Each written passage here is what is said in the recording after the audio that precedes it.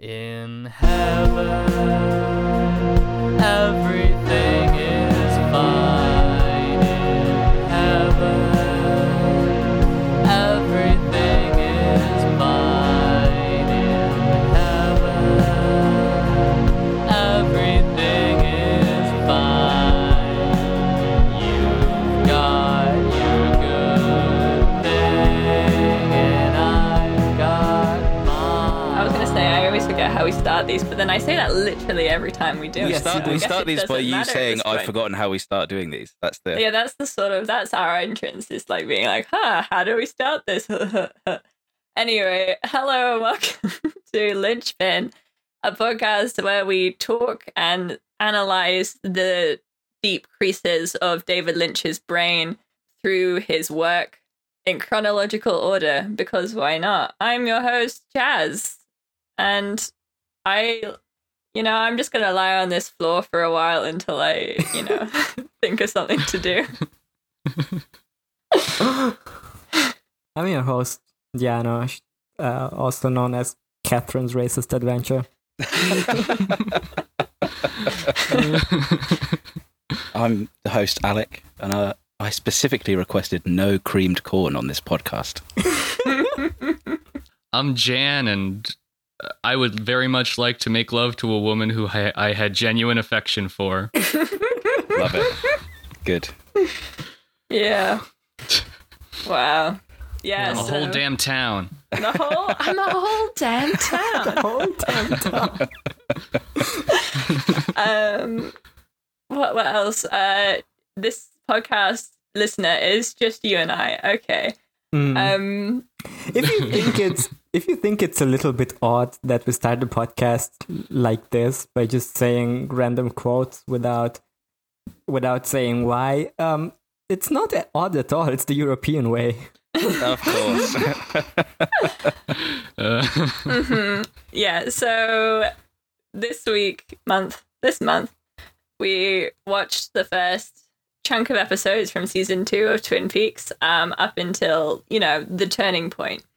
And we learned a lot. I think we found a lot of stuff out. We uncovered a murderer. We learned about Andy's sperm count. Incredibly important material. We heard some great music. James is there. This chunk of episodes was so much. Like, it was just one episode longer than season 1, but it felt so much more.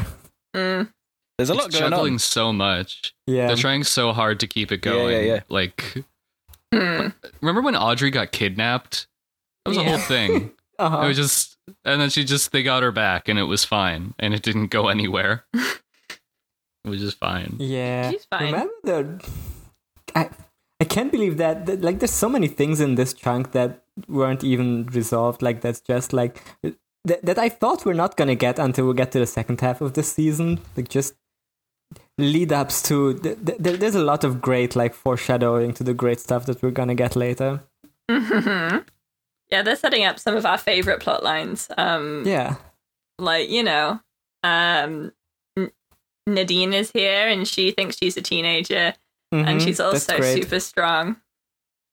Nothing bad could happen there. There's a restaurant critic coming to the diner. Oh my god, this is such a nothing plot line. Yeah. It's towards the last bit of these bunch of episodes where you start to see the sort of pointless story arcs just sort of bleeding into it the main starts thing. creeping in. Yeah. The restaurant critic plot is like such a... I feel like a ton of shows do a restaurant critic plot when they have no idea how to stretch time. Yeah. I don't think anyone has ever cared about a restaurant critic. To me, it almost seemed like an excuse to have Hank do something, because he's got that one scene where it's like, oh, we'll make the diner look really nice. I'll do all of this. Look, I am a husband, really. But Yeah. He steals remains the guy's wallet. Yeah. That goes nowhere. He just remains completely uninteresting the entire time. Desperate to be some kind of interesting. Desperate to but it just have doesn't land. any character other than Nora's husband, who is a criminal. Mm-hmm. Yeah. That's the entirety of his character, as I understand it. It's crime boy. Like, you hear about him before he turns up, and he is nothing more than what you hear when you meet him. Yeah. Hank is so bad. Like, we talked about how he's bad in the last one, but like this time he's just like, he has even less. Like, all his purpose was done in season 1, Mm-hmm. and now he's just like still around. And I feel like at least someone wants us to believe that he's this bad boy, but he just lacks all the charisma that would make that fun or needed. He's just sort of vaguely villainous. And I guess because we know, after that really big episode that ended season 1, which sort of, it ended a lot of plot lines, but also like started a bunch of new plot lines. Yeah. And then the trains of these plot lines sort of wave around like loose threads in the wind, they're not really connecting to anything. Yeah. But they have like so much potential. Like, there's this whole stuff. How do you feel? I don't know how we should structure this. So how do we feel about like Leo, the Leo Shelley stuff in this part of the season? Love where they've taken it. Yeah, where Leo is in a vegetative state, and in order to get the insurance money, Shelley and Bobby decide to let him into their home, where they proceed to like stuff cake on his face and have sex on the table in front of him. Only they have no real insurance money. God, do we have any way we can structure this? Like, maybe let's start with the first episode, and then we can like see where this is going. Okay. We ended, like, the last one ended with a big cliffhanger where Cooper was shot, and we were like, oh my god, is the protagonist gonna die now? Yeah, wow. What if Dale Cooper fucking died of being shot? Died of In bullet. fact, he's fine. He is unwell for a bit, fine. but he's determined to get up. 100%. I love the opening of the second season so much. It's pretty good. Didn't you get so mad when we watched it the first time? It's so, I love it. It's so good. My parents got mad when we watched it. My mum was like, why is nothing happening? It's on the floor. This guy is like, your milk? It's Put geriatric it on old the man table. coming in and out of the I love room. that old man. That bit is so good. Like, I don't think I think the first episode of this season was kind of disappointing to me, like, because I don't think it needed to be 90 minutes long.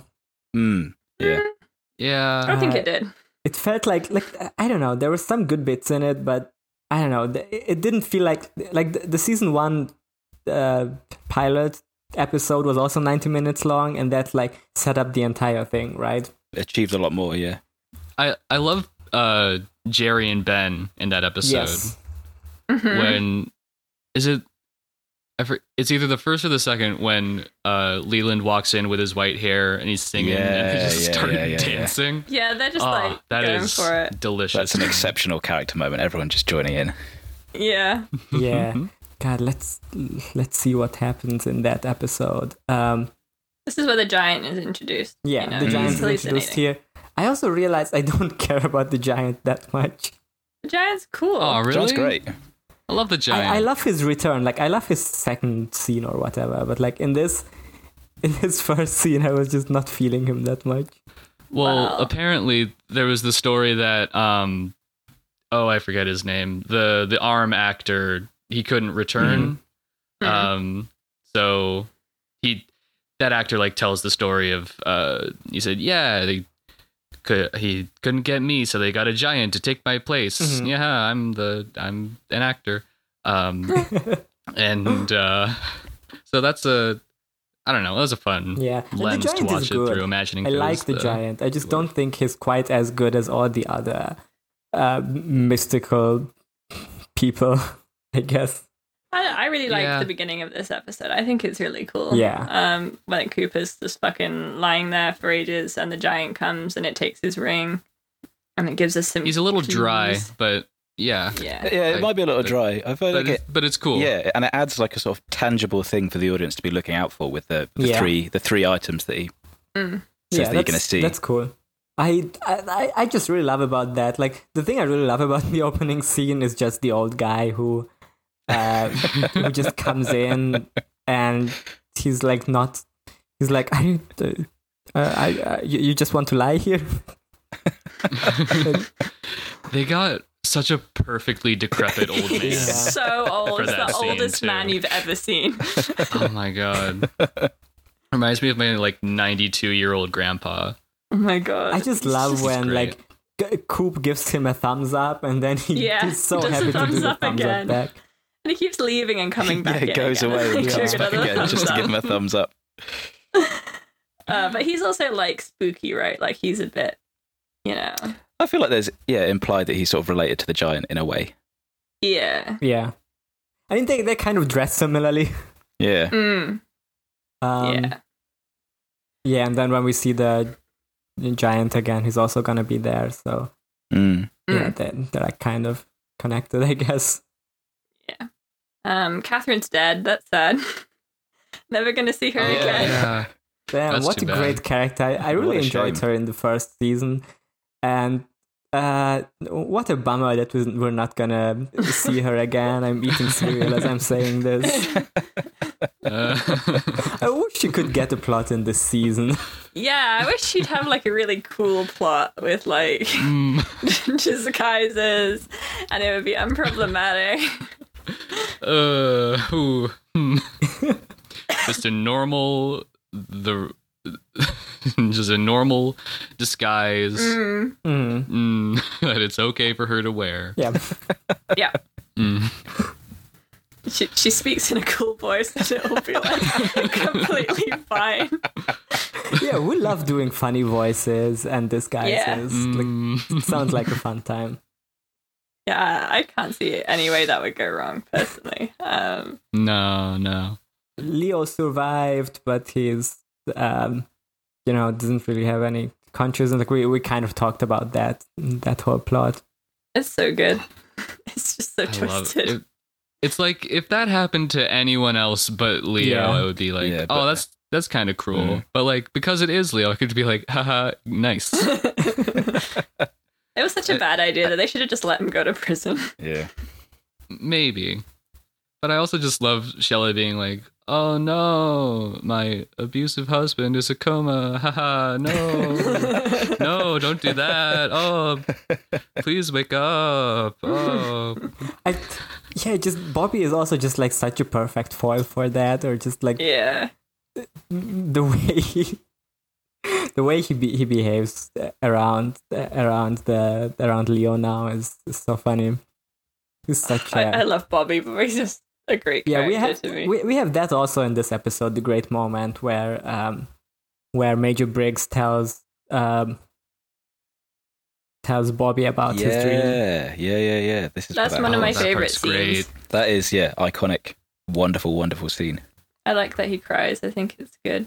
Yeah, It's a good scene to me. Yeah. Yeah, like that scene Hits me could- right in my little, dad feelings. Yeah. It really You know? brings a real heavy emotional weight out of sort of nowhere. You're not expecting it from Bobby, and he's Yeah, exactly. Like I feel like that scene could have gone so wrong in the hands of anyone else. Like in any other show, it would have been like, oh, Bobby doesn't appreciate his dad opening up or telling the story, and it would be like, I don't know, the rebelling teenager or whatever. But like the fact that he actually got him to cry is, I don't know, it's such an earnest moment. Mm. Yeah. Yeah, because I think Bobby is very emotional, just inherently, and I think it's good that that is carried through in this sort of scene, because like, he does care about his dad. He's just been through a lot recently and isn't very very happy, and he hasn't really, I don't know, did he cry when Laura died? He cried when he went to see the Dr. Jacoby, right? But like, Yeah. I don't know. Maybe he needs to cry, Yeah. I don't know. Like, that's a great question. If he, I don't think I don't think he did cry when Laura died. Yeah, I don't remember that happening. But like his connection to Laura is so weird. Like it's, like in that Dr. Jacoby scene in season 1, it's like kind of doesn't really paint Laura in a great light in that situation. Like their relationship wasn't Oh yeah, it was bad. He Was was pretty bad. freed Oh, yeah. by her death Yeah. in a way. Then of course we have the thing in episode 1 where Leland's hair turns white, and it's probably nothing. Yeah, I think It's fine. it's because he's just trying out a new look. Mhm. He's like going for like an Anderson Cooper thing, and I think it's really meaningful that the other two are like very supportive of his choice. Yeah.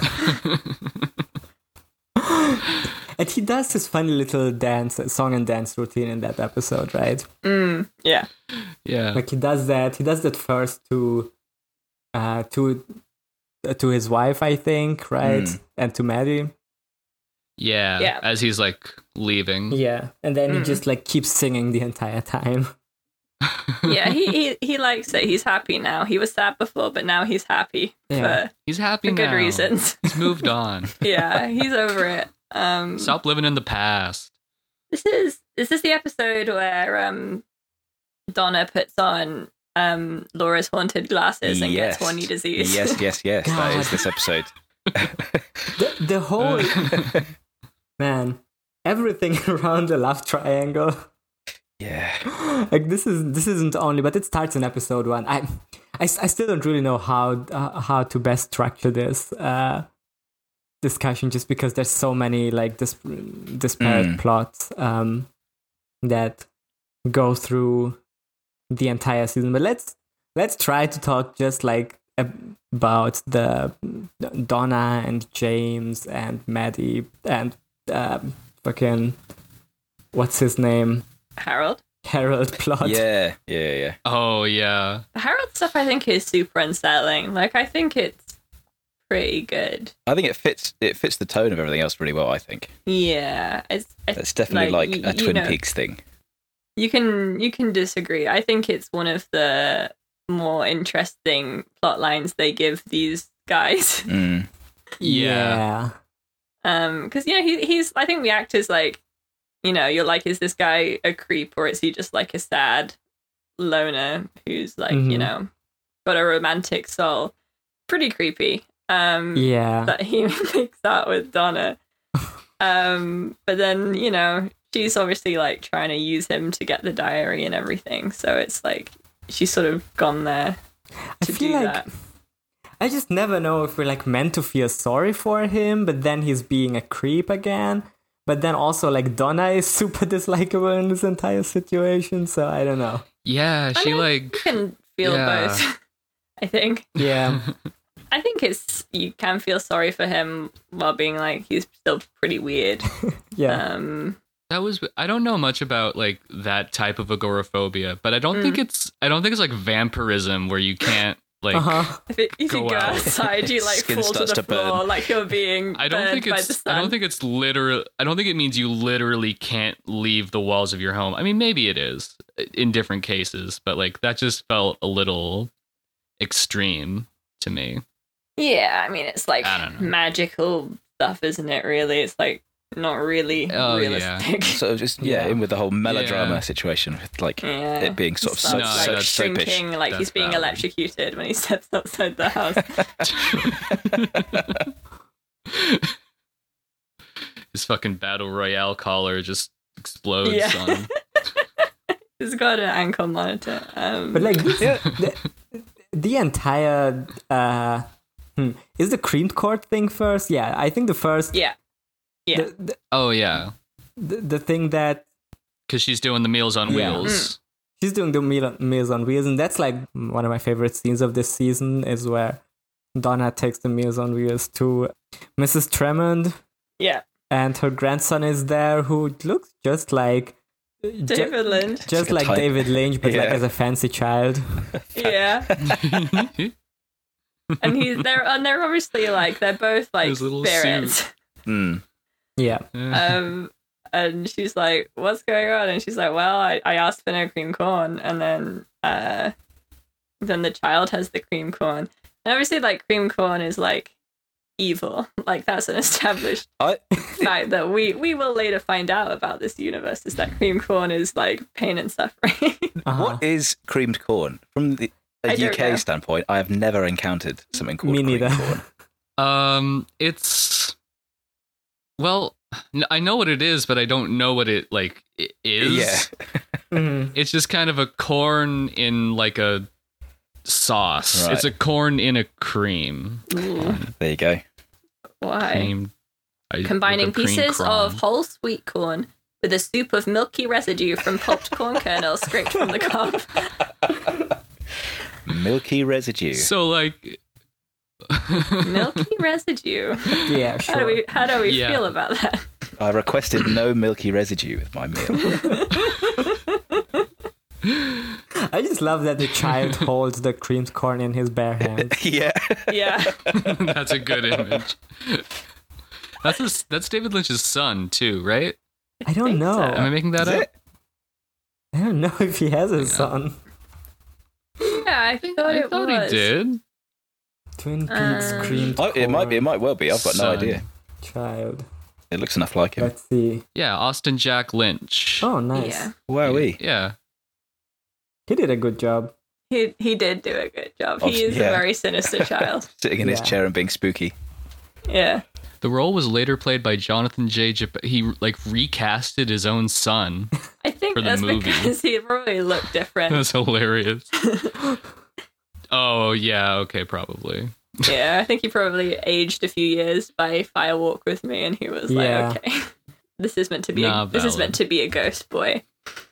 It's Whoa. yeah. Sorry, I just searched him, and he's like an adult, which obviously he's an adult, but like weird. Who, Austin Jack Lynch or Jonathan Yeah. J. Lepp? Austin Jack Lynch. He's got some headshots. He Oh my looks. He's got a God. beard. Looks like the piano dub guy. Yeah, I don't like how Yeah. he looks now. He looks sort of like him. Yeah, there's a Davy Lynchy look. Yeah, and I really I think the Meals on Wheels stuff is good. And better than constant romantic. I mean, the romantic stuff is very annoying, but at the same time, I feel like it's sort of necessary for Yeah. this sort of story and this whole like doppelganger thing. It feels necessary to the plot, but at the same time, I just can't really get behind everyone wanting to fuck James. Yeah. Just on principle. On principle, this is not a situation that could exist. Yeah. I thought the Meals on Wheels stuff, it's an opportunity for Donna to be doing something that does not involve James, which I Yeah, think, which is nice. Because I feel like Donna Yeah. gets more sort of screen time over this series than she did in the first series. Yeah.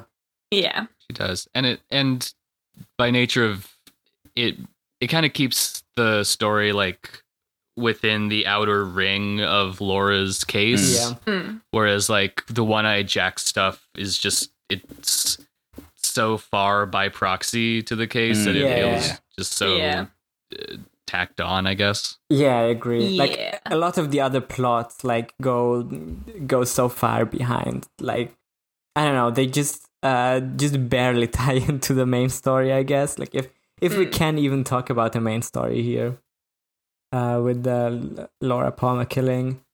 Yeah. And it's nice to, you know, at least aside from anything else, you know, like Donna and Maddie and James did know Laura and, you know, presumably loved Laura and were like, they're doing this out of very emotional reasons because they really want to like find out what happened. And, you know, unlike characters who, like even Dale, like he wants to solve the case, but he didn't know Laura. Except metaphysically in his dreams. So that's nice. It's just, you know, it does like buckle under James's presence, which is lacking. You know, because like it's like, oh, Maddie and Donna are arguing because Donna's put on the evil sunglasses, and then she saw Maddie and James holding hands or something, and she was like, this is wrong. And it was like, but Donna, you have nothing to worry about. And then they make out, and she's like, okay, so I did have something to worry about. And the entire like love triangle thing starts with like them singing a song. Yeah. Which The worst song in the famous world. scene. Famous scene. it is at the same time the worst song in the world and the best song in the world. And I just poorly written, poorly performed. The instrumental sucks. He's got a weird echo thing on his voice. Is awful. Yeah, There's what's with his voice? Why does he sing like that? Why are they doing it? And Why would they? Why does he sing like that? And why do they seem to love it? They love it so much.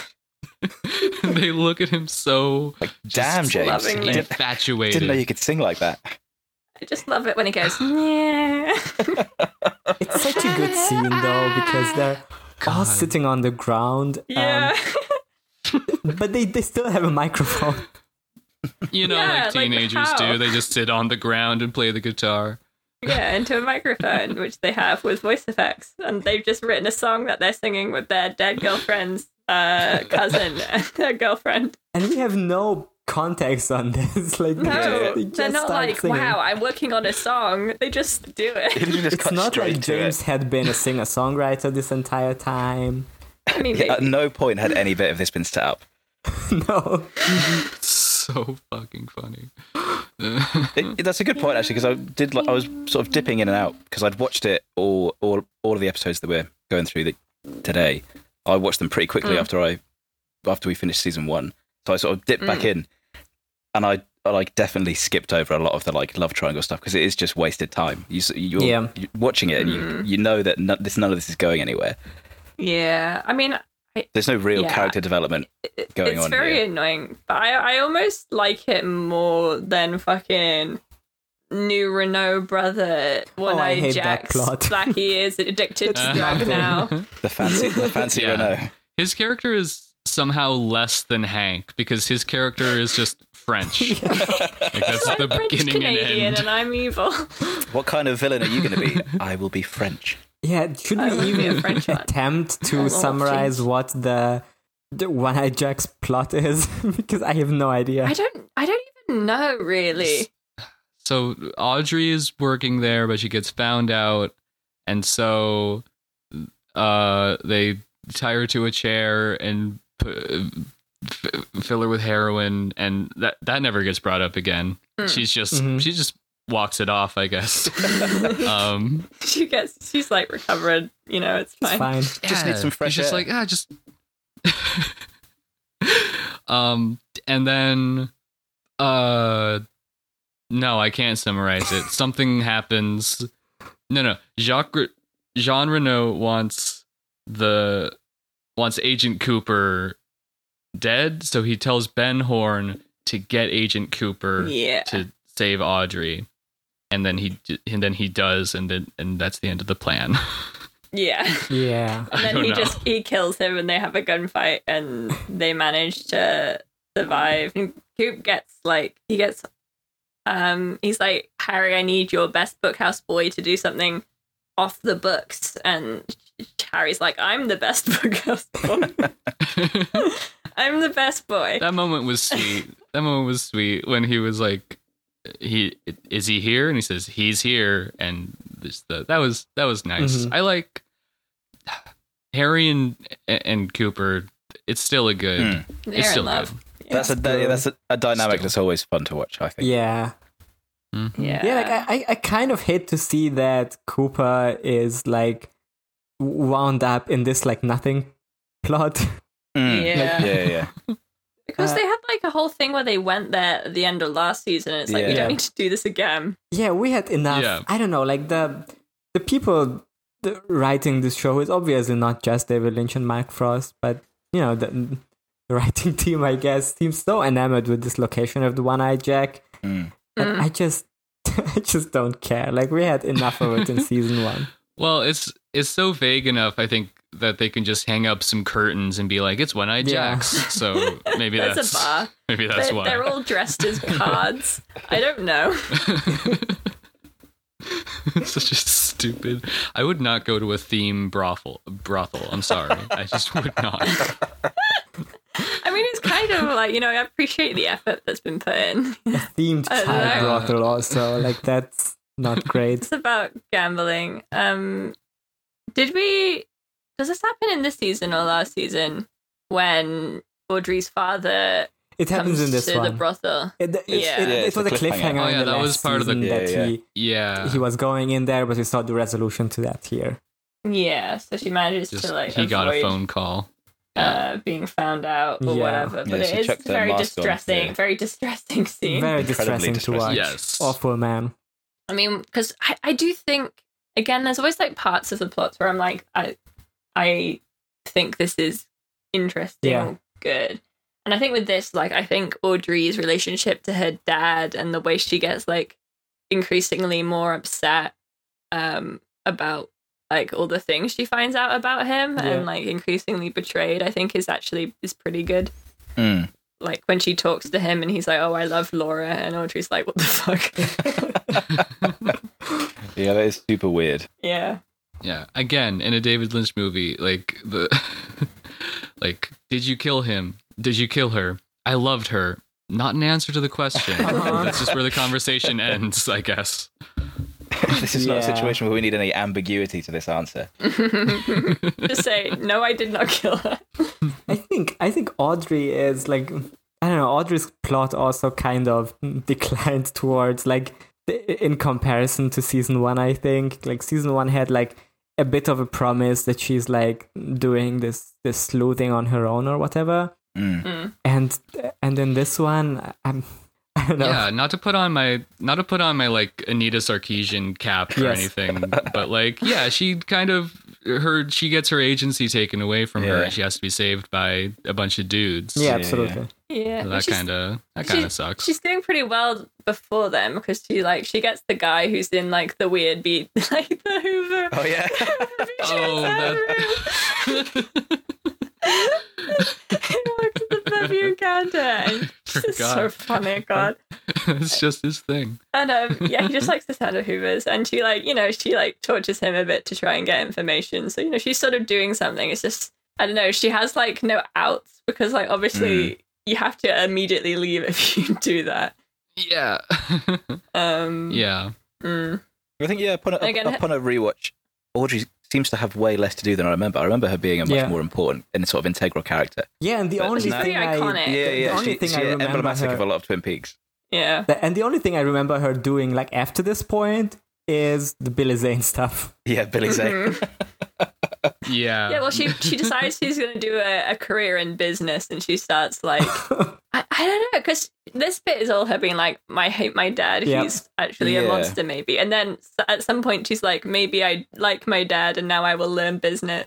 Yeah, the idea that she just immediately goes and begins to work for her dad again after all of this assumed character development of learning all of this stuff about her dad. I feel like it gets Yeah. really Yeah. undercut by her just being like, yeah, no, I'll just work here for a while. Isn't that like what Bobby does? But Bobby's like, I will also learn business. It seems like he means business more in like gonna blackmail Ben. Yeah, Horn. yeah. Mm. I'm a business boy. I'm going to do the business of blackmail. Maybe we should try to talk like about the main plot. Yeah, should we talk about Murder Most Foul? Murder Most Foul. In Twin Peaks? I think that Maddie murder is like incredibly distressing. It's really well done. But- Yeah. Oh my god. With the With the horse and like yeah. Oh, God. Sarah crawling on the floor and then The record Yeah. player, and then The it's like mirror a weird reveal. slow God. motion. It's just like, it's really, really rough, and it goes on for so long. It's when you can tell that David Lynch, like, he knows how to make horrific imagery. Like, Yeah. Yeah. it's very clear that's the work he's done before, I feel like. Mm. Yeah, and that's clearly like one of the strongest, or maybe it's probably the strongest scene of this chunk of episodes. Yeah, definitely. And then the entire Yeah. lead up to that, like also like intercut with the, I don't know, it's Was that the first time we see Bob in the mirror Yeah. with Leland? Yeah. yeah, and Yeah. after that, Yeah, that's a great reveal. God, I'm still struggling to make this structurally make sense, but I think the reason why it's hard to talk about this season coherently is the way that the plots are like a lot of times kind of go nowhere for a while, and then they amp up, and then they get like an incredible scene. And the other reason is that I don't know, there's just so many of them. Like how how do we get there, I guess, to that scene? What leads us there? Well, Maddie keeps seeing images of her, like things related to her death. So she sees Bob climbing over the couch. Oh yeah, I think that was the most frightening bit to me. Like hands down, seeing him sort of crawl into the camera. That really spooked me the first time I saw that. 100%. Yeah, I got no idea why it's as scary as it is. Well, she just seems so scared. Like she's such a good actress in this. She's just I don't know. I really buy like the horror of it. I think like the visceral horror that she feels. And again, when she sees her in blood, and you're not really sure what it is, but she's just like freaking out when she sees it. I thought it was a really nice moment too when she was talking to Leland, and she said like, "All I know is that I'm Maddie. My cousin Laura died. I'm here to see her." Like saying all she knows is like the basest part of her character. Like I don't know. I got an interesting like meta vibe from that. I guess that like that she doesn't know who she is other than her role in the show. Yeah, it's like upon entering Twin Peaks, she's also entering Twin Peaks the show, and then she's been sort of typecast into this role that she can't like escape. Yeah, right. And she's such a Shirley is such a standout actress in this. Yeah, especially amongst these three. Like I think her and Ray Wise, they're doing the best acting. Yeah, they're in this acting circles around just about everyone else in their scenes. I feel after the sort of Bob reveal, Ray Wise is just endlessly. He's perfect in every scene. He's essentially winking to the camera at every possible opportunity. But up to that point, also like Ray Wise is like incredible in every scene before, like all the singing stuff. There's a great scene before the murder, what like leads up to the murder, where it's like a far shot, like a distance shot, and it's like Maddie on the sofa with Leland and Sarah, and she's telling them that she's gonna go back home because she's like, she's done what she came to do, and she's had kind of fucked up time with her teen friends. And they're sort of like, oh, that's sad, and there's like, oh, we'll miss you, and it seems really normal, but it's like filmed at a distance, and there's sort of Laura's picture that's like in the frame the whole time. Yeah. And I don't know, I just thought it was a really, because it feels slightly ominous, and I don't know if that's just because I know what's going to happen because of it. Yeah, or maybe. If it's just the way it's shot is slightly off. It felt a bit ominous to me because Maddie's sort of in between the two of them. She's sort of like stuck in between Sarah and Leland. Yeah. How do we feel about the way the investigation of this case goes? Where it's just like, I don't know, we got the phrase right, and therefore Leland is the killer. Yeah, that's very dumb. Well, I like that. Well, we haven't talked about Albert, who is still just an absolute delight. Love Albert. And I love you, Sheriff Truman. I like that part. Oh, that moment. Sheriff Truman should go to jail for punching Albert.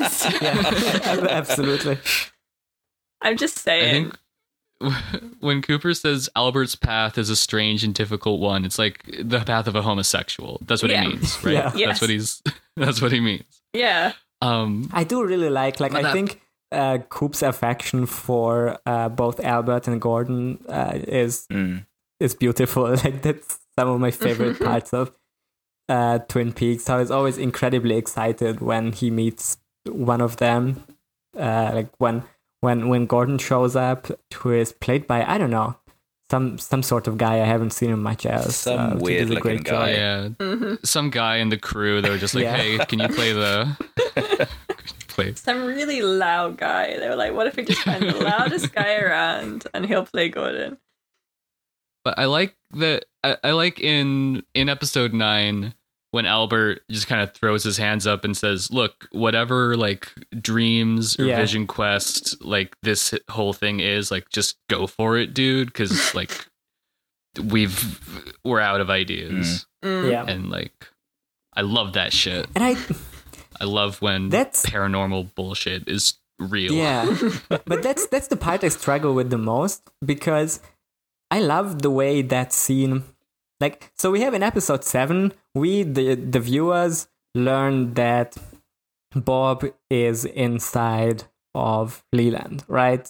Like, we have that harrowing scene that we talked about where he kills Maddie, and we see the reflection of Bob in the mirror. And then for like the next 2 episodes, we're gonna constantly see, like, every time Leland shows up, we're gonna see Bob's reflection. Like, I feel like the rearview mirror in his car everywhere. Yeah. Laying it on a little thick. Well, maybe, you know, if somebody's, you have to remember this is on television, like maybe somebody's turning on the TV for the first time and they're like, oh, Leland is a big greasy guy now. That's cool. I do feel a little bit like in this show, the episodes that aren't directed by David Lynch are the ones that are the most like, oh, what if someone hasn't watched the previous episodes? But like Twin Peaks is not a show that you can just tune into any episode. Yeah, but it was the 90s, so, you know, that's just what they were expecting. No, I mean, it makes sense, like television production on one hand, and the other hand, the creative vision that might not have meshed perfectly in this case. Well, that's the whole thing as well, where everyone got really mad and was like, you have to reveal who the killer is because everyone is yelling at you. If Twitter existed, they would be yelling at him on Twitter all the time. They would ratio David Lynch every day. But yeah, my point was going to be that Leland keeps acting incredibly suspicious after that. Like, yes. there's a scene where he meets Coop and like he's driving like in an insane way, right? And then Coop and Harry pull him aside. They're like, Leland, you okay? And then he's like, I don't know, do you remember what excuse he gives? He was thinking about Ben because they had arrested him. Yeah, at that point. Yeah. He says he's just thinking about Ben, and then he like opens up the trunk of his car and we see Maddie's hand peeking out, and Coop just accidentally doesn't look there. Then he like turns away, and we see Leland try like getting out a golf club, and it looks like the golf club is so funny. It looks like he wants to kill Coop, and then Coop turns around, and then he's just like, "Oh, I'm just golfing or whatever." Let me just beat Cooper to death while Truman is right there. Broad daylight in the middle of the street. It's very like comedy murder. Yeah. And then they still take like one more episode until they're like in a room where Coop assembles every single person. Yeah, he goes, you may be wondering why I've gathered you all here. I'm not going to tell you what's happened, but I'm going to just sort of trust that it will figure itself out. And we're going to do some magic, everybody. I mean, he literally admits that it's magic. He's hoping that some miracle will happen. And that scene is really cool. Like, the lighting is really cool. The music is really cool. In that scene, I love the shots of all the people who are there. And then we see the dream flashback, and the thing that makes him realize who the killer of Laura Palmer is, remembering that in his dream the thing he didn't hear was Laura saying, "My father killed me." Boy, that would have been a great thing to remember about about 3 weeks ago. When he woke up and was like, I know who the murderer was. If he just like wrote it down or something, that would have been like super Keep helpful. a dream journal. It's important. I kind of wish that it had been a clue that is like a little bit more vague, where we can see Coop like puzzle it together. Because after that, he's gonna be like, "Oh, we should have seen this coming. There were all these clues." Like, okay, dude, but you still just realize it because you remember that Laura literally said, "My father killed me," like in the least cryptic way. It has the stink of like really forcing it, because he also says like, the little man in my dream, he danced, and Leland also dances. It's like, that doesn't really gel with anything else. I was going to say, like, it's not exactly like a the same thing. Clue thing. Yeah. I mean, it's a dream. It feels, like a result of them being told, look, we need to get this story to a point where, we can reveal a murderer. So you need to find a way to make all of this cryptic stuff, it needs to have a reason, and it needs to be quick. It needs to be now. So the old guy from the hotel is going to go, that gun you like is going to come back into style. And then that's going to like set off all your Pick memories. any line and just bring it back. Yeah. Like, it would have been better if there had just been something that Leland did to do with Maddie's killing that meant that he discovered it through that. Because it just sort of, I don't know, it takes all the momentum out of Maddie's murder to just be like, oh, it's something else. Don't worry about it. Yeah, it kind of didn't work pacing wise to me that it was in episode 7 where we learned it, and then there was one entire episode where just no one realized it. Like that was a little bit too much wheel spinning for me to take like 2 it's episodes. like no, they had to establish the important restaurant critic. We got to dip back. Subplot, A restaurant critic is coming, and he's a big deal. And that isn't even resolved up to this point, right? Like, No. they're gonna drag that one out so long. Yeah. But she figures it out though in these episodes, right? She's like, her mum's Not like, yet. Not yet, no. Doesn't she? I don't think. I think it's. They have a little bit the ahead. conversation about the omelet. Yeah. But her mum's like, actually yeah, you revealed. could do it better. Yeah. God, her mum's such a bitch. Her Republican mother. She doesn't like. They're really laying it on so strong with the restaurant critic plot because they're like. They see someone who they suspect to be the restaurant critic, and they send out the other guy who's just sitting there and eating his hamburger sandwich somewhere. That was funny. Yeah. And then this mother scene, like when her mother is there and she starts criticizing the omelette, it's still played as like Donna has no idea, and I don't exactly remember how it's resolved later, but I remember it's very dumb. Oh yeah, no. I have no memory of how that pans out because there's so many like wacky townspeople plot lines in the rest of this series. Oh boy. Yeah, that's the thing about the restaurant critic plot, that it's not tied to, like, as annoying as Dick Tremaine and Little Nicky are, they're at least Tremaine. like Whoa. extremely wacky. Let's not be throwing around this stuff about my favourite character in all of Twin Peaks, Dick Tremaine, Richard Tremaine from Men's Fashion. Richard Tremaine. I absolutely Where's his rewatched sports his jacket? sort of arrival where he's checking himself out in a bit of, I don't know, there's a little window or something, and then he turns around and he has the largest shit-eating grin I've ever seen on a human being. And I can't help but fall in love with this guy. He's like some sort of weird 60s dude. He's a cartoon character or something. He's it's incredible. I did appreciate wonderful. Dick Tremaine a lot more in this viewing than the first time. They go to the wine. They have like the wine tasting. Oh, later on, yeah. That's it's- He reminds me of like in the Ernest movies when Ernest has to dress up as a rich guy, like that level of cartoonish rich man. He has a fancy car and he wears sports jackets and he works in men's fashion. And he eats the European way. Yeah. European way. That's the European way. Like, yeah, all of the like narrative pieces he's involved with are pointless and rubbish. But Yeah. that actor in that role does nothing but hit home runs every single time he's on screen. You know what? I will. I wish agree he'd with been in that. the return. Yeah. Yeah. Back and like Oh my had a God. serious storyline. Can you imagine? I would God, love to see that. grown-up Nikki would have been so good.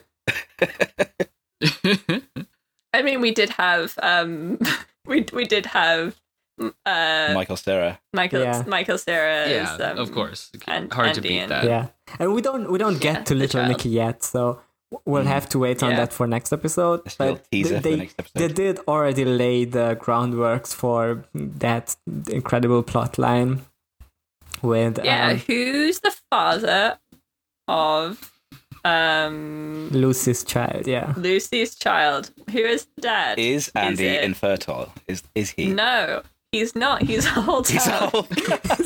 He's a whole damn town. Yeah. See the The whole stupid comedy plot with like the pot and the magazine is very so good.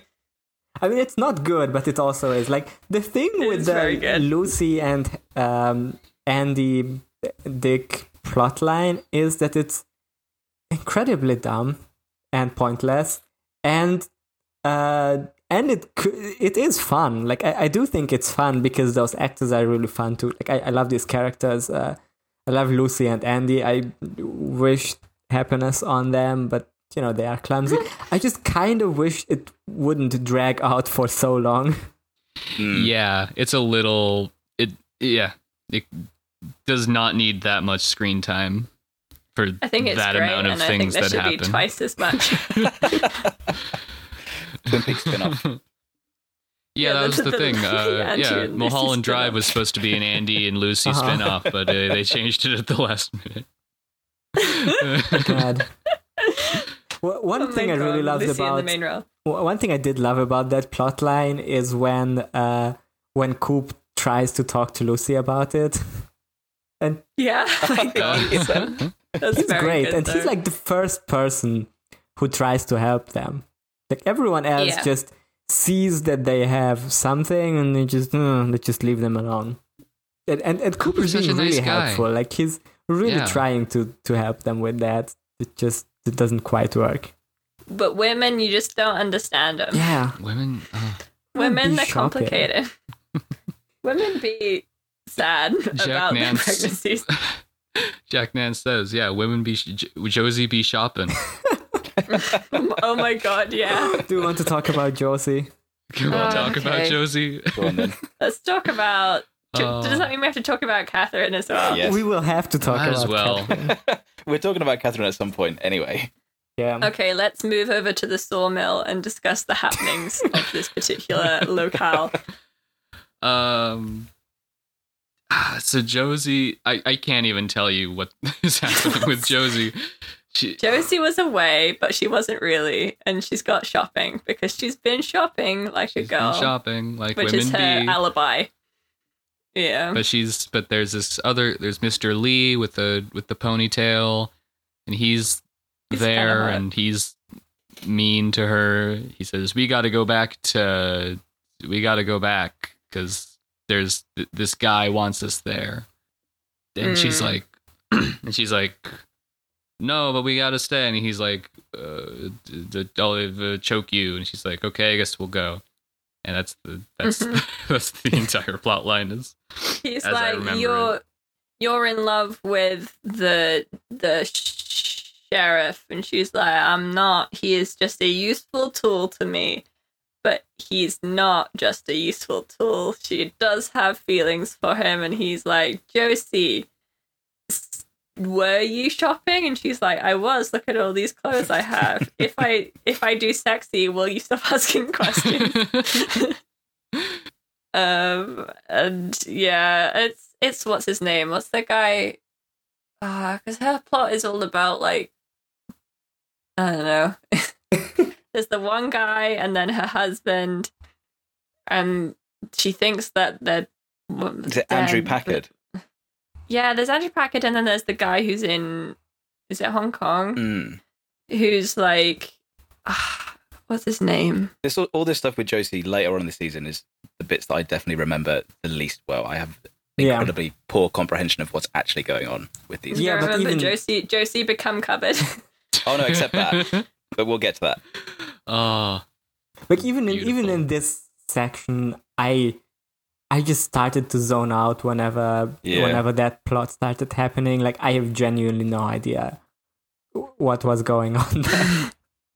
I think in when we did our episode on the first series, I was Yeah. sort of defending Josie Packard's acting as like, oh, it's just soapy, it's like Yeah. it's like melodrama. It can be a bit rubbish, that sort of adds to, I don't know, sort of a campy air. But at this point, once the series has been going on this long, it definitely becomes draining to keep watching her sort of ham it up a little bit. And it's Yeah, not even that. absolutely. It's not even that interesting. And like soapy acting is fine, but if she was involved in a plot that is a little bit more engaging, Yeah. like Yeah. because I don't know. But the other example I was gonna bring up is Lucy and Andy's acting is also very soapy, and that plot isn't necessarily engaging or doesn't have a weight, but it's at Well, least it very might be. simple to comprehend.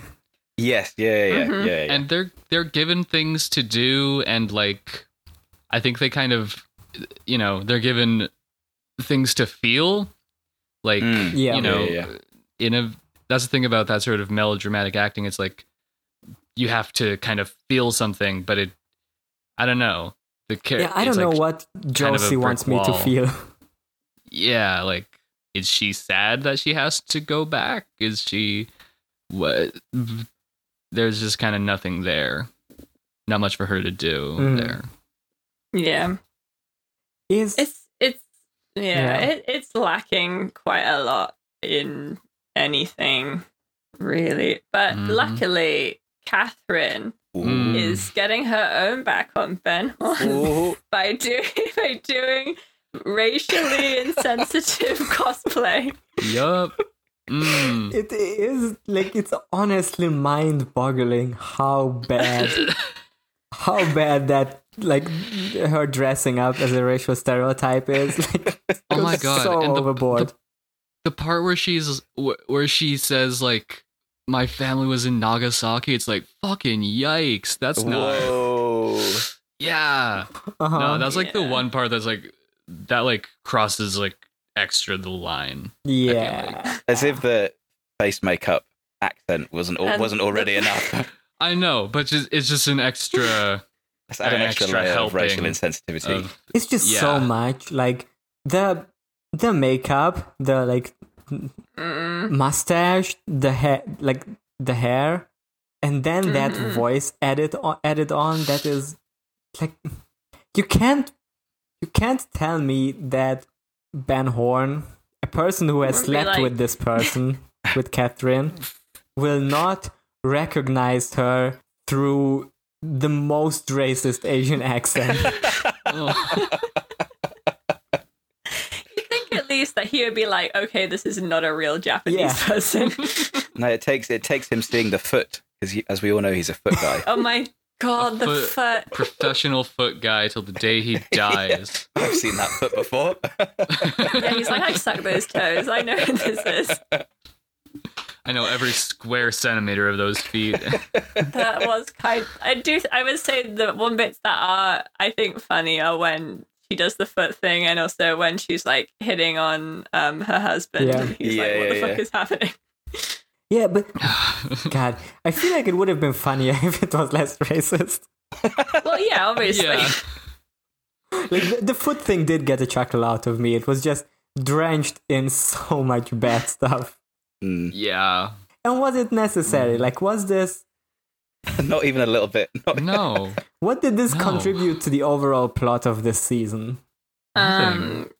She got the mill back from Ben by getting him to sign a thing. No, yeah. He thought like that she was giving him money, but she wasn't for the project, and so bankrupt him. I'm not sure. I mean, that's as much clarity as I've got on it.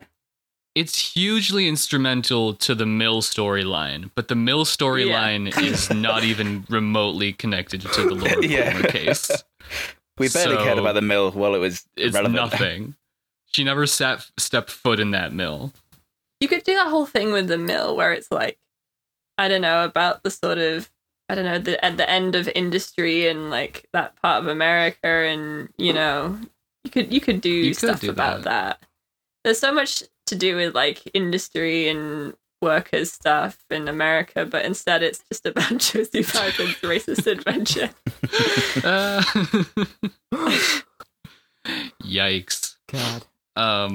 Maybe I'm an idiot, but I really didn't think... I had no idea it was Catherine the first time around I watched it. Charlotte didn't tell me, which was very, very good of her. Yeah. Maybe I'm just a moron. Maybe I just wasn't expecting them to go that far. Yeah. Yeah. Like, surely they wouldn't have done that. No, I was like, this is someone in disguise. Yeah. It is very heavy disguise, to be honest. Like, I also didn't recognize her. I do think... I like it was pretty clear it's not an actual Asian person. Actual Asian person. I made it that far on my own, at least. The mustache also just looks fake as hell. So awful. From every square inch is just disgusting. God. I'm starting to feel the show isn't too great in like racial things. Yeah, no, that will maybe be a little bit of a pattern with Wavy Davy. Not a lot of not great in that. And it's also just like I'm not sure if the Josie plot specifically is like racist, but it is at least kind of Orientalist, I think. Like the way that the Asian characters come in through this weird. Well, plot. isn't it like revealed that she was like a sex worker or something as part of like the gang or whatever? Yeah, like that's not too great. Like I'm not saying you can't have the Asian sex worker gang characters, but don't let that be the only non-white character besides the Hawk. only representation of non-white. To have, and then also have a different one who is a white person in yellow face. Yes. Yeah, that's not representation. sorry, Dave. Yeah. There's also there's the desk girl who is again just the one who's excited about the critic. Yeah. But she's again not like a central character at all and has not much to do with anything. Yeah. She's fun though. She plays. She is very funny. She plays her part well. She does sort of act like a Disney character, like on a Disney like a kids show of some sort. Very high. Like energy. she could just be in The Sweet Life, you know. Yeah, as much as all the Catherine stuff's like pretty awful, I did enjoy. It's it's tied to Ben Horn, and I feel like he gets a lot of good sort of plot points at this bit in the series. Yeah, Ben Horn. Yeah, he's so fucked up. Yeah, Ben and Jerry Horn are just every time they're on screen together, it's just like, yes, yum, yes. Good comedic duo. Smoked cheese pig, excellent. Oh my god, yeah. I love that whole scene is about them trying to figure out which ledger to burn to have sort of the best shot of making the most money, and they end it by just toasting marshmallows instead. Wonderful! It's all about food with Jerry. Delightful. Ben and Jerry are such perfect fucked up brothers. Like they're you'd think that I don't know, just the fact that both of them are so evil together and so like incredibly like beyond all redemption is just fascinating to me. Yeah. Although I guess they're like brothers. Ben Horn gets his redemption. I was saying, Ben Horn gets redemption. I guess. He does. I don't think he deserves it. he decides to be a good person. That's later, but yeah, no, he's at this point he is like archetypal evil businessman and plays it well. I mean, he did. He's just such a creep. Yeah.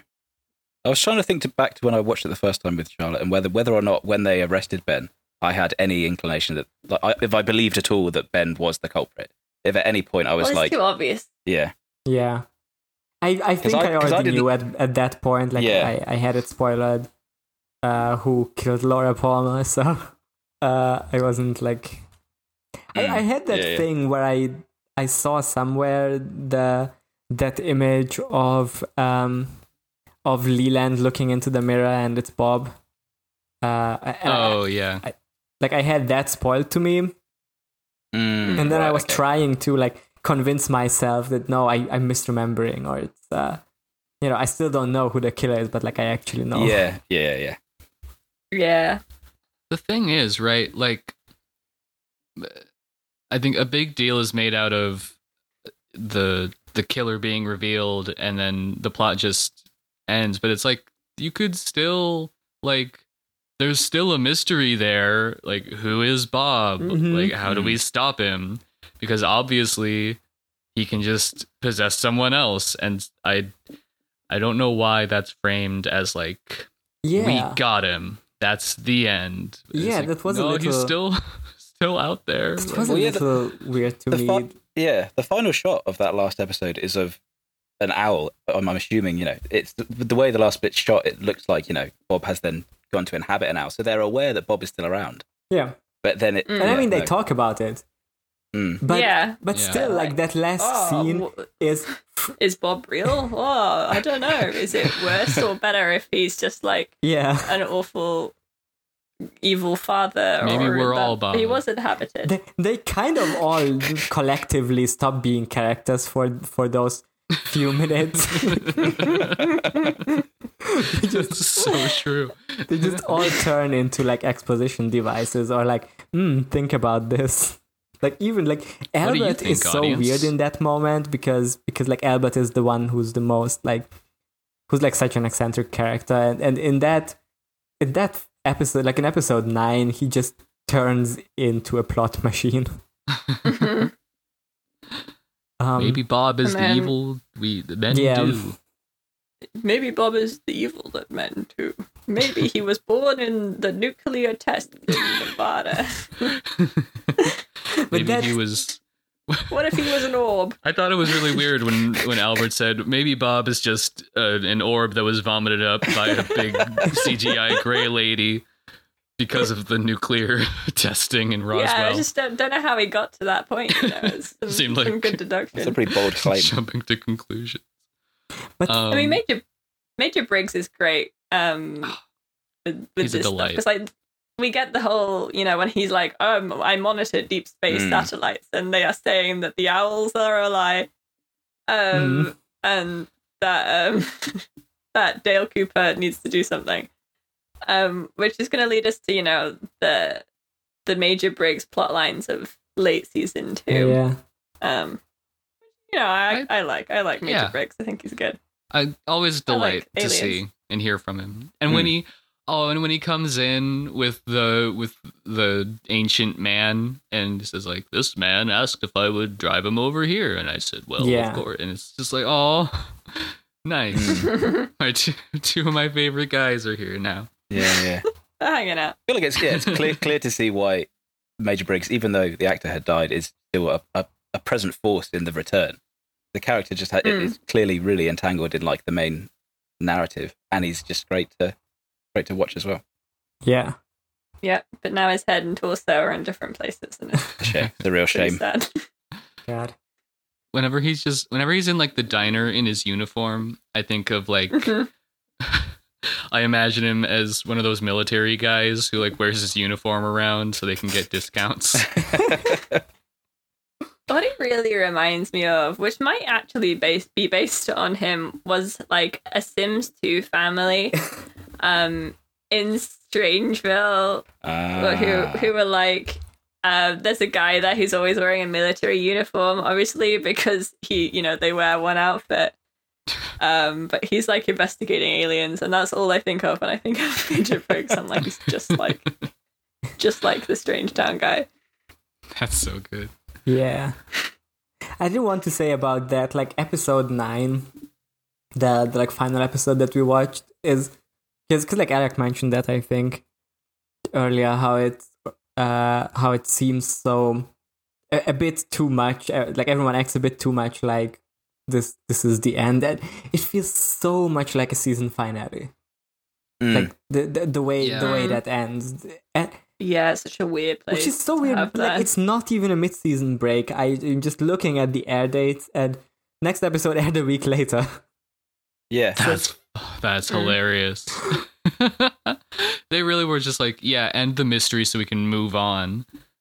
God. And we've got That is- way more Get on, we episodes. Way more episodes to go. We have to do Ben Horn's Civil War plotline. We have to do Ben Horn Civil War. We have to do James and Evelyn, the best subplot, everyone's We have favorite. to do James and Evelyn. We have to talk about the fucking mayor and the new sexy ladies who are going to appear. I just can't. I can't fathom Annie. this plot have to- or Oh, this Annie. this executive decision to make them like the fact that ABC forced them. I can understand that the network would force them to reveal eventually who the killer is, because there's the story that David Lynch planned to never reveal it, and then they were forced by the network basically. Okay, fine. I mean, I don't think that would have been that interesting to watch, just like keeping it going. Oh, Like, yeah, after a while, it agree. would just get absurd. And I do Like- think that the murder reveal or the killer reveal was very good. Like, right, we talked about that scene. It's Yeah. incredibly good. I'm glad that we got to see that. The thing I Glad don't Batty's dead, understand that's right. is why they made them reveal it in the middle of a season. Yeah. I think people were like very, very People mad. were Like I rioting think in the streets. there was like public outcry. What, the killer had not been revealed. Yeah. But like, what did Because they? everyone was like, there is gonna be revealed. And then the first episode involved Coop lying on the floor for like 10 minutes. It is like Very mad, I think. I just can't imagine being a fan of a murder mystery show and demanding that the murder mystery plot gets resolved prematurely, like as soon as possible. Like, I would look at, okay, how many more episodes are left of this season? Okay, right. I would expect it to be revealed when it's At least over. near the end. Would people know? Would people know that though? Would people have that information to hand? That's what I wonder. Like, it's possible that people just weren't able to like look up for how much episodes the season has been commissioned. I don't know. Like this was like it wasn't huge. Like people were talking on like chat shows and TV shows about Twin Peaks and like who the murderer in Twin Peaks was, and they were like running bets and stuff. And there was it was this big thing. But I remember because I watched Journey Through Twin Peaks and I'm trying to remember what they said about it. But like, I think that speaks to how sort of ahead of its time Twin Peaks was. Like, I don't know, was there any other kind of like prestige TV show with like, you know, that kind of you can just watch all like this, like one big storyline like we have now? I don't know. I haven't seen The Prisoner, so I don't know if that's what that's like. Well, you know, obviously Twin Peaks couldn't exist without The Prisoner. But The Prisoner has a lot of The Prisoner episodes aren't narrative really. It's not like a story that's ongoing. It kind of is, but like most of the episodes standalone events. It's not like episodic in that way until you get to the end when it is. Uh-huh. Right. Whereas this, like we were saying, like you really couldn't just watch one episode, like tune in halfway through and expect to understand what the hell's going on. Which I don't know if it's a good thing for television that happened. Right. That's what I'm saying. Yeah. It was so like ahead of its time in that way. For sure. Like now every show is like that. Like now I wish there were more shows where you can just tune in for any episode. And by more shows, I mean not just police procedurals. Yeah. Right. But like people don't watch terrestrial, so it's like I don't know. I don't know what that Everything is. You know, people don't just watch television. They get it on demand or stream or whatever. Yeah, that's true. Yeah. So it's you know it is sort of the death of that sort of episodic thing because or like episode to episode thing because everything is like long movies where you watch it all at once and stuff. Yeah. I just think a lot of the time shows that have more that are more episodic are also easier to watch, and I just kind of wish there was more of that. Yeah, I agree. I don't want to have to start watching something and with the promise that like, oh, it gets good in like 2 seasons. Yeah. Like, no, I would rather just watch something that's like good when I start watching it and then continues to be good. Mm-hmm. It means it means the episodes have to focus on a storyline, you know, that lasts like 20 or 45 minutes or whatever it is. And then they have to do that well rather than just sort of setting up the next episode all the time. Right. And even like great serialized shows, like even stuff like Breaking Bad still has like individual plots in the episode that then add up to something bigger. And that's because they were still like, they wanted to keep the viewers watching, right? And on the other hand, if you like dump 10 episodes onto Netflix at once, you know, it's gonna be more like when they already expect the people to binge watch. It's well, and now I think it's more common to just have like instead of episodic to have sort of season long like more anthology style stories like True Detective or American Horror Story. Yeah, excellent shows. Listen. I'm a Ryan Murphy apologist. I'm not proud of this about myself. I think he has a twisted mind, and sometimes that's what I want from television, is someone who has no notion of how to hold a story together, but does know how to do fucked up things for no reason. That's all you need, you know? Yeah. That's why I was disappointed with The Politician, because it was very Ryan Murphy, but I was like, it could be more insane. Okay, it was pretty insane. When you said Ryan Murphy, I was like, oh, I don't know who that is. It's like, I know there's like a Glee guy who made Glee who was Ryan Murphy, but it's not the same guy. It is the same guy. It is the same guy. It is the same guy. Yeah. Ryan Murphy did that. Nip Tuck, then Glee, American Horror Story, The Politician, American Crime Story, basically anything where it's like very hyper something. Anything that's incredibly camp and sort of twisted is normally a Ryan Murphy show. Yeah, anything that's incredibly problematic. Yeah, exactly. Great. Love it. He's great. Yeah, but every time it's him and Brad Falchuk and the Glee guys, when they get together, that's when you get the really bad shit. Great. I respect it. No one ever talks about Nip Tuck, but I remember. You can pretend it didn't happen, but it did, and I remember it. Wow, star sign Scorpio adds up, huh? Oh, it makes sense. What did he do recently? He did like a bunch of celebrity like scandal fictionalizations that I'd never watched, but sound fucking stupid as hell, so I do kind of want to watch them. He did Pose, but I think he executive produced that, which is why it's better, rather than writing it. Oh, and Scream Queens, LMAO. Hey, we learn about Wyndham Earle in this. Yeah, they mention there's a guy. His Yeah, name is there you go. Wyndham. That's not a name. That's not a name. How do you even spell it? Is it Windham? Windham, yeah. Wyndham. That's the promise Earle. of like, this will get interesting again in like Yeah. in like 8 episodes. There's Just still hanging ages Yeah, there. to he go. sent me a letter, and it has a chess move, so you know that he's a devilish Ooh. dealer. Yes, just man, I was He's got watching all the that. strings. I got really excited because this was just like Queen's Gambit. There's some other funny bits. Like there's the judge who's like a traveling judge who lives in a camper van. He's very good has fun. like That's a sexy another- assistant. God. Another plot line that just gets nothing. It's Like just- Yeah. Leland Palmer.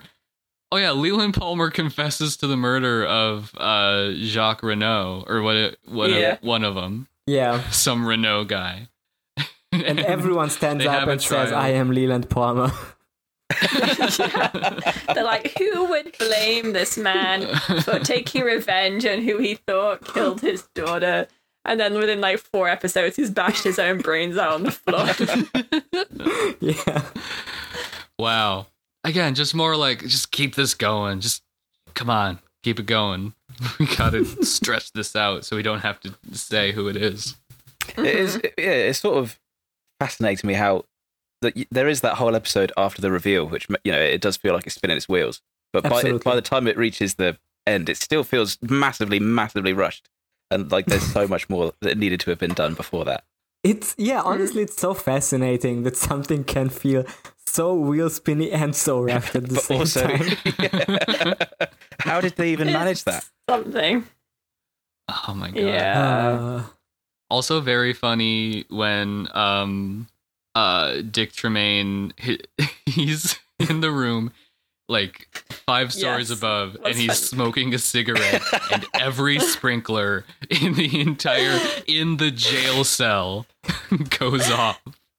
Oh my god. One cigarette in Twin Peaks where everybody smokes. Yeah. They're like Hair trigger almost sprinklers. It's like almost set up earlier in the episode with a guy who's like fiddling with the sprinkler system. But surely if he's fiddling with it, they're all going to be fine and they're not going to get set off. Is that like lamp shading? What is that? This can't be a setup. That's no, not to be like fucking Neil deGrasse Tyson about it, but like no, there's a thing that has to break in the sprinkler for it to go off, but it's just very funny. All of them. What I loved about In the that jail is cell.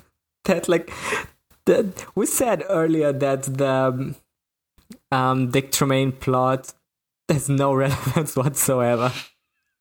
But in None. this one moment, it's happening. Like, that episode builds up to okay, they captured, like, Coop learns about the identity of the killer like halfway through the episode. And then you're like, oh, how are they still gonna fill like 20 more minutes? Well, they take him into custody, they put him in the cell, and then there's still like 15 more minutes left. And then we cut to Lucy, Andy, Dick, and sitting Lucy. down, Andy and Dick. I'd written Then that you're- down, yes, I think. You're like, oh, this now? You're doing this now? Why are we here?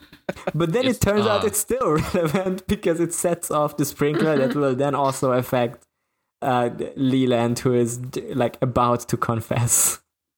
It's like poetry. It rhymes. You know, we have this reveal, we have that reveal. God, it's all interwoven together so beautifully. Yeah. it's yeah. It's just good writing. It's, mirroring. Yeah, best show on television. Uh-huh.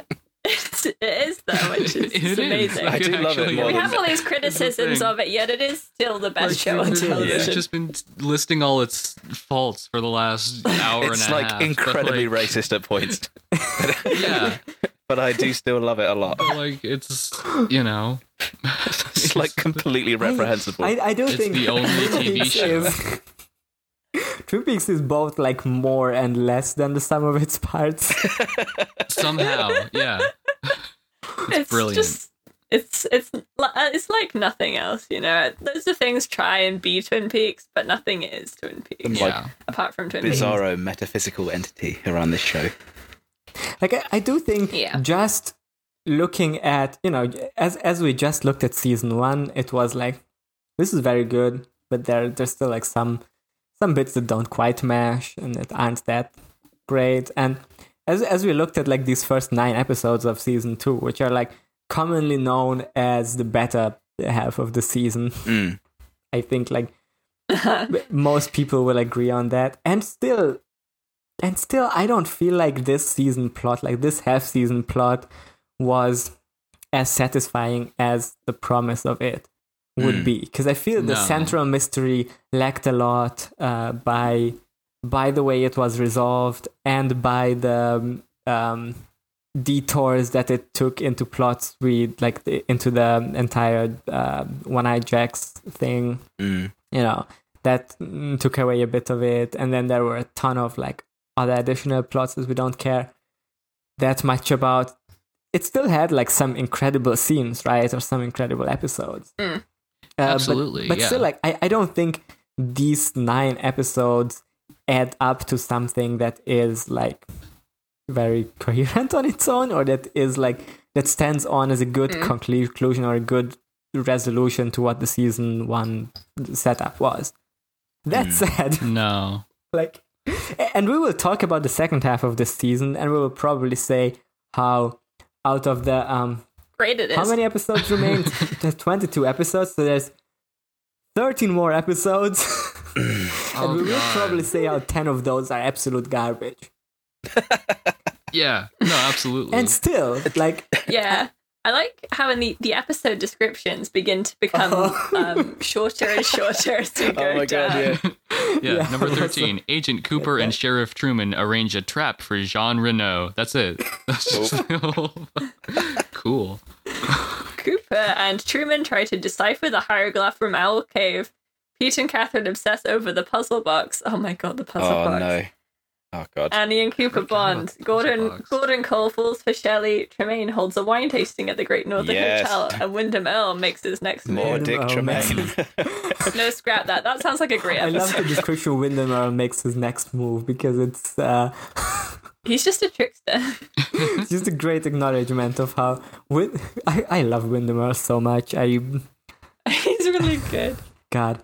But what my point was gonna be, I don't think any of the individual parts of Twin Peaks are quite perfect. and still, like, in its whole as an experience, it's just like nothing else. Like, it's still my favorite show in the world. Yeah. It just somehow it like, I don't know, to an extent, I think, like, even if I'm like, okay, this part, oh, okay, we gotta hang out with Josie for a while, but like, it's still, I find myself stepping out of it and be like, damn, I'm watching Twin Peaks right now. Yeah. Fuck yeah. This is like my favorite thing to do. Yeah, extremely. Like, that's the other thing that's hard to convey, because when discussing a show or when discussing any piece of media, we're gonna have to like start picking it apart or whatever. But things that are hard to convey is really just how good it feels to watch this show. Like how like, it's well shot, and like the acting is fine and, you know, interesting enough, and like I love how all over the place the acting is. Like, I love how there's it's good. There's the genuinely good performances, and then there's like the ones that are like, oh, this guy is just French. But he's a French guy. He's evil, but he's horny. I think it speaks to David Lynch's like casting method of just talking to the people. Like, everyone feels like their character. You know? Yeah. Like, I guess that's just what makes it feel like a world, you know? Yeah. Characters are very just watchable. I think that's something I was going to say. Not that, Janos, when you're saying that there's no perfect element, I'm not going to say that this is a perfect bit, but the strongest bit for me, I think, is the characters. The fact that I completely love Dale Cooper. I completely love Harry Truman. Andy and Lucy are amazing. I love them to bits. There's obviously bad characters as well, but that's always the strongest bit of the show to me. No, I agree on that. Like, there's a handful of characters in the show that are like transcendental. And even the ones that we don't like are like essential part of the show, I guess. Like, even the plot lines that we don't give a shit about, that are very confusing and ultimately don't matter. It just wouldn't be Twin Peaks without it, you know? It wouldn't be Twin Peaks without the bullshit. It gives its magic, sort of comes from like the dumb shit as well as like, you know, the good bits. It's kind of like watching the Star Wars prequels sometimes, where it's like, this is bullshit, but like, come on, it's fucking Star Wars, come on. But come on, we're having fun. It's got a lightsaber with 2 ends on it. It's got 2 bits. That's one more than all the other lightsabers we've seen. God damn, they're making clones. These aliens have really long necks. What's that about? Just the joie de vivre of watching media, you know? It's just, what an age we live in. Damn. It's the bit in cancelled show Big Mouth where he's like, we're gonna go see a movie, and he's like, yeah, it's gonna be great, it's a movie. Yeah, no, absolutely. I love movies. God, I wish. Yeah, you know, you're like, I wish I could go see a movie. Damn. I know. I feel like we talk about this every podcast, but not being able to go to the cinema anymore is such a bummer. Like, my mom, total tangent. My mom asked me like if I wanted to go to my cousin's wedding in like Wisconsin, and I'm like, no. What? No. There's because of the novel coronavirus pandemic. Like, what are you work at a hospital, you know what that is. Anyway. Sorry, weird tangent, but no, you're right. Anyway, Twin Peaks is a television show. Twin Peaks. I think like the other thing that might be actually perfect about this Twinks. Twinkie. What might be actually perfect about this show is our good pal Angelo Badalamenti. Oh yeah. He's going off all the time, yeah. He's like, I felt like I heard more of the music this time. I was paying more attention to the music for some reason. It was great. I love that guy. Yeah, same. Like I don't know. I had this weird memory that Twin Peaks' music, while having a lot of bangers, is also repetitive, and it's like basically 4 musical cues. But I was wrong. Like, it's much more subtle and varied. Like, of course, there's like these recurring themes, but even that is like unlike any other like I can't think of a single other TV show that has music that uses music this well as Twin Peaks. Because usually, like in most TV shows, music is like very much in the background, right? Like you don't have this strong like thematic work, right? Where there's like, oh, this is Laura Palmer's theme. This is a theme that you will recognize as coming up when they talk about Laura Palmer. And I almost feel like that comes from the sort of soapy thing, that sort of like accenting really emotional high moments with like a theme tune. Yeah. But I love No, that. yeah, I love yeah. when, like, characters have a theme. In a completely It's just, positive like, way. It's great. Laura Palmer's theme is like one of the greatest pieces of music I've ever heard. Oh, absolutely. And then there's like some parts in this show where the music is just like, how to describe it? It's like the shape it takes, or like the color it has, right? The color that the music has is like this.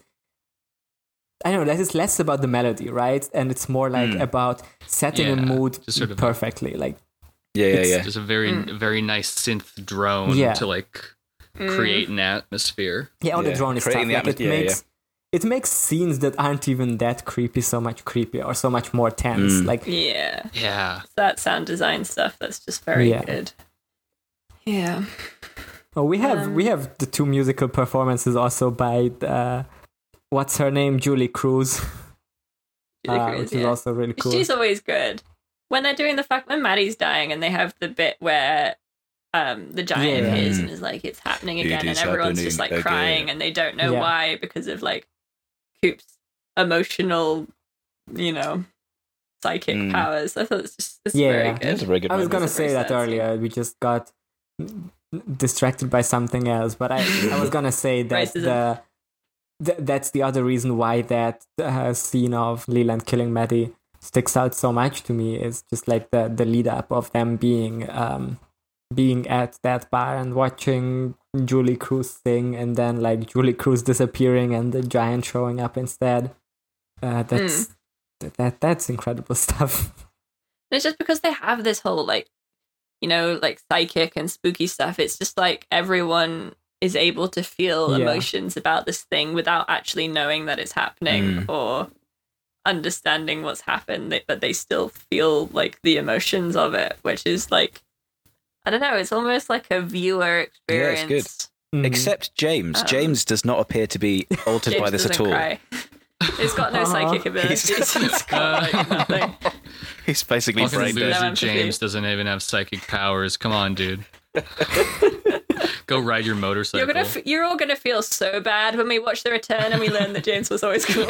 When we find out James is always cool. God, we're gonna have to. Okay, so we know that happens in The Return when they say James was always cool. So how are we feeling about James's coolness so far? We have our first. I just want to get on my bike and go. Yes, we do. This is when he leaves, isn't it? Please do. Yeah. Yeah. I think he leaves at the end of this. This is the beginning of his epic journey. I think it was in the last something episode. like that. I hate his bike so much. It's because he's a bad boy-ish. But he's too soft to be a bad boy. Yeah, he's like, I'm on the road. I'm a beat generation. Listen, it's me. I'm rebel without But cause. if you are, then you're not allowed to sing with that voice. Yeah, no, you can't be a soprano, and well, let me think about that. But I think James is cool. I don't know. He's like sort of capital C cool in like an archetypal way, not like charismatic. You don't think he's charismatic? He just seems like kind of like a grumpy boy. I don't know. Not my type, but he does like one facial expression that's just like the soulful look. Yeah, real pouty. He's like, and he's like, he's got like a little pout. What's the worst James moment of these 9 episodes? I barely even remember any. Yeah, I did skip over most of them. So every scene I think it's got to be just you and I, right? Like, I don't know. He doesn't really do much else that isn't his little love triangle, but and those scenes are fine. At the same time, that's also like just you and I is also the most memorable moment. Well, exactly. I do kind of love that scene. Like, as bad as it is. So, like that's. I think it's iconic. I watch it. I'm like, aha, this scene. Like Right. that's the one. That's the one James scene I will voluntarily rewatch. Yeah. Because it's like, I don't know what it is about that scene that I love so much. It's kind of hypnotizing. Yeah. It's just so bad in every single aspect of it, but it's still like shot by David Lynch, so it has like the David Lynch magic done to absolute garbage. I do wonder if that's James Marshall's, or what's the actor's name, real singing voice. It also does one of my favorite things in a scene where there's music, where a character is playing an instrument and then other instruments come into the mix, and there's just from the ether, just nowhere. I love that. Yeah, it says on the wiki, it says the song was written by David Lynch and performed by James Marshall, Lara Flynn Boyle, and Sheryl Lee. I'm glad they were credited. I love that there's a lyrics sheet to this. It is like just you and I together forever in love. Wow. Oh, I forgot there was other lines. In love was the other, and then later on, like the second verse is the same as the first verse, and then there's a bridge that is, in love we go strolling together, in love we go strolling forever. And then verse I should just give up songwriting, because how am I gonna, how am I gonna compete? You're not gonna reach this. I'm sorry, The guy David Lynch has already got it cool figured lyrics out. and stuff, but you just the sheer emotion of the scene is unreplicable. I was thinking today how we need to do an episode on David Lynch's music, because there are some real gems in there. Oh hell yeah! Yeah, we can do I that. think that would be fun. I've not explored that at all. So that's. It's just this face that Donna pulls the entire time that really drives me mad. I don't know what it is. I found an article that is that talks about this song, like the story behind it, and it says James Marshall explained it at Twin Peaks Festival in 2013. I play guitar a lot, and I used to bring my guitar to the set. Oh my Okay. God. He's a guitar boy. The worst vibes. Like, James Marshall is the one actor I am comfortable with being mean to, because oh my God, like, yeah, the character was written badly, but the things that you brought to it is also just like made it so much worse. Yeah, it said, I play guitar a lot and used to bring my guitar to the set. David Lynch heard about it and said, would you be comfortable doing a song on the show? So Marshall and Badalamenti and Lynch met on the set to compose a 50s pastiche on the fly, presumably while a million other things are going on around them. So, other important shit, just like, hey, we gotta make this song. Oh my God. Let's come up with a song in 5 minutes. Let's put it in our TV show. It's a great idea. Imagine being like one of those people just like fuming at the mouth, like, when are they going to reveal the killer? And then just you and I comes on. Yeah. And you just go into hysterics. I don't even know. I don't know. I would just be screaming at the TV like, this is genius. It's like when something stupid happens on like Riverdale and I'm just going mad because it's great. Yeah. Do you think? Oh my God. How do you feel about the fact that in season 2 of Riverdale, the big bad was also revealed to be the dad? Your dads are just. It was an inherently homage evil in that TV. time, though. I feel it's Probably. got to Yeah, have he been was- an homage. I haven't seen wasn't Riverdale. possessed. He was just a serial killer because of Betty. Sorry, spoilers for Riverdale season 2. Oh, okay. Betty made him crazy with her justice speech. That'll do it. So- Yeah.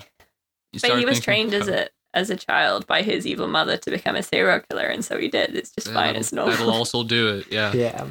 But he doesn't have the serial killer gene, unlike Betty, who does have the serial killer gene. That's how that works. I've Yeah. read enough true crime to know that's how it's a genealogical Yeah. thing. Well, but he doesn't have it. It's because she's more serial killer than her dad, who's an actual serial killer. Good. One plot we barely talked about is the Nadine stuff. It does only come in Well, towards she's the end. mostly unconscious. Yeah, Yeah. no, that'll kind of blossom more Yeah. in the second half. But for now, it's fun, you know. Yeah. In terms of She thinks she's a teen. It's fine. it's cute.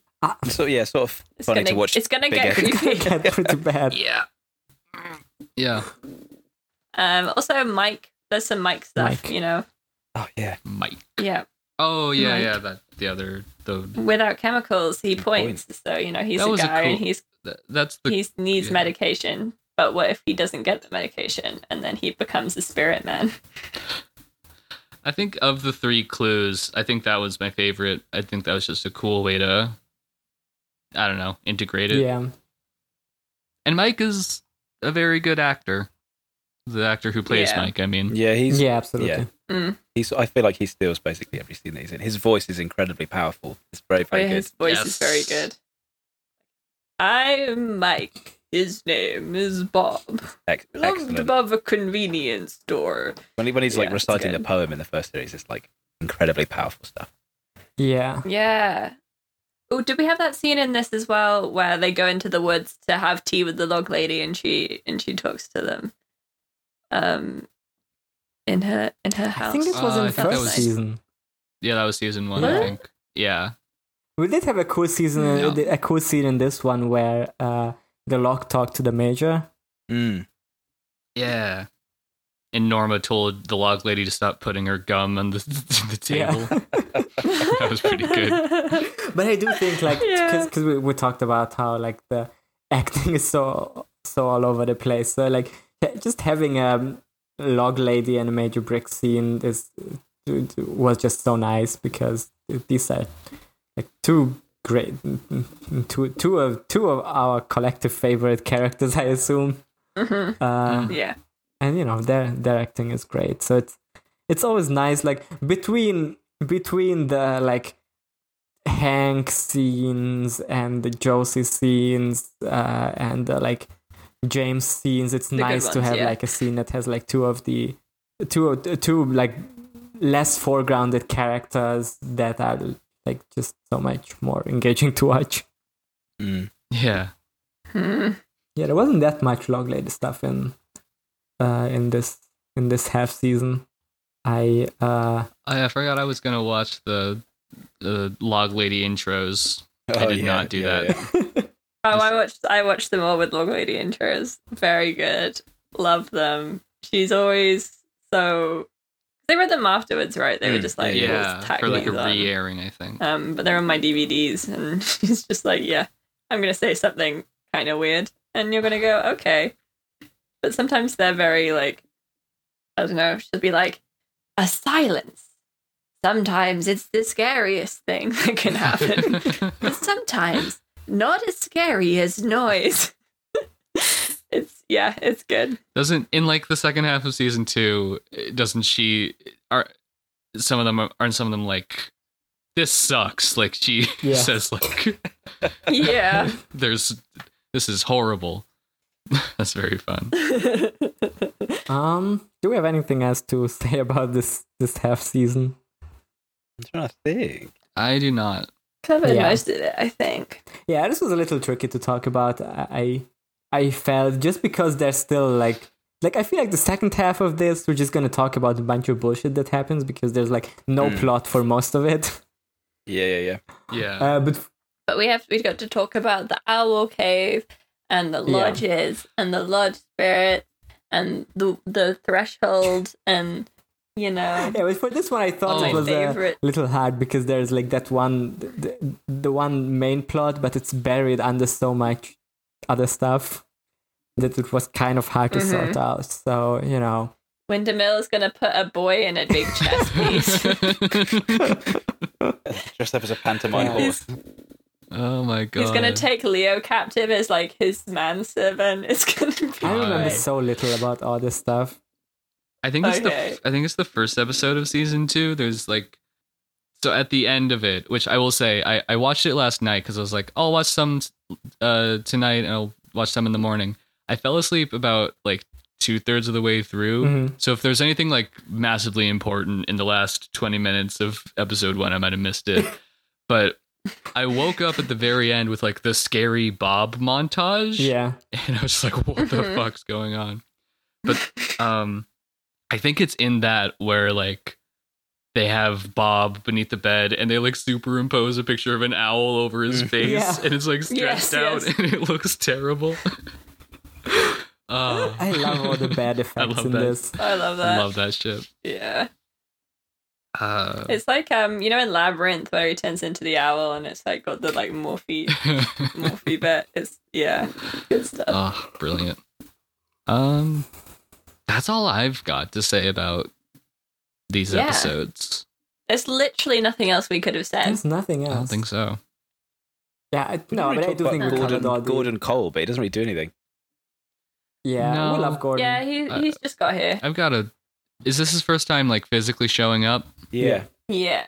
Yeah. All right. I've got like I like him. I've got some thoughts. I'll hang on to it. See, I've got a theory, and now Okay. I'm gonna wait. Ooh. See how it. No, I'm curious. Like, little how's little it? sizzle for you. Can you drop a few hints of your theory? Well, I don't know. So there's like in season 3 he's the like director of the FBI. Yeah. And he's also the director of the television show. And like But he's not the director of the FBI in the Return. is he not? He's a director No, of it's something, right? what's her name? Oh, it's Denise. David Duchovny. Denise. Yeah. Denise, yeah. Denise. Okay. But like also okay, Yeah. but he is also the director of the television show, and so like he's always saying, "Oh, why don't you invite Truman in?" But Dale already did that, and so I don't know, it's not fully anything yet, but it's like, "Oh, David Lynch, the director, also tells the characters what to do." I can see something going on. Yeah. So I mean, I don't know. his role is gonna start like becoming more and more important. Like this, up to this point, it feels like he was only brought in as a comedy character. Yeah. Then later on, like in the second season, for a lot of it, it feels like, well, David Lynch is barely involved with this show creatively anymore, but let's still keep him around. How do you think he felt trap him into being on set? watching his show just be ruined in front of him, but Yeah. he just has to sit there and scream anyway? But his scenes were still fun. What a dream. He's having fun though, so I can't even fault him. And then in both Firewalk with Me and then in season 3, he starts like becoming a super important character, like extremely Yeah. essential to everything that's happening, basically. Which, Right. you know, usually if directors cast themselves in super important roles, like I'm kind of like shaking my head a little bit, but it's David Lynch, so who gives a shit? We love to watch Yeah, David he's- Lynch do things. Yeah, not everyone can be David Lynch or Tommy Wiseau. Yeah. Pull it off. I'm thinking about his other roles in his work when he's just like the guy in Inland Empire who's just confused. I have About not where to seen put the Inland thing. Empire. Oh, it's darling. He was also in that Monkey well, Short anyway. movie. Oh yeah. Oh, he was in Dune. Oh yeah. Yeah. Yeah, Oh yeah, he was kind of cameo in he's a Dune. dirty man in Dune. Yeah. Yeah, he was covered in that spice. Spicy boy. Okay. It was the spicy boy, which he has remained. Yeah, I think we Yeah. should finish before we just start talking about other David Lynch movies. Yeah. Not on this podcast. Hello, I was going to introduce it again because I got confused. Thank you for listening. Welcome to Lynchpin. Lynchpin. Welcome to Lynchpin. Let's start our discussion. Oh, well, hell, God, now I've confused myself. Thank you for listening to Lynchpin. Next month, we're talking about the rest of season 2. We'll of Twin finally actually meet Um, little Nikki, the character we keep talking about in all of the You're Twin Peaks obsessed with it. episodes. Yes. Little Nicky, Yeah. the key to all of this. Yeah. Maybe maybe Little Nicky is like, the secret behind Twin Peaks. Do like a 2-hour-long YouTube video called Twin like Peaks explains. Twin Peaks No, really. secret finally revealed about how Nicky is like God or something. Yeah, we'll so meet Billy hope you Zane. enjoyed this. We'll meet Annie. Billy Zane will be there. There's going to be a bomb threat. There's a bomb explosion. It's gonna be such a there's a magic Gonna blow bomb. up a bank. Fuck absolute yeah. chef's kiss plot of Cooper being investigated by the FBI. Oh, that's such a good plot. Yeah, Delicious. Cooper gets kicked out of the FBI. There's some dubious stuff with that. There are so many. There's so much that this show can plumb. There are so many depths that this show can sink to. Can explore. Ugh. So look forward to that. And we'll see you then. Until then, the owls are not what they seem. So throw a rock at them or something. That gum you like is actually shit. You have bad taste in gums. Just you.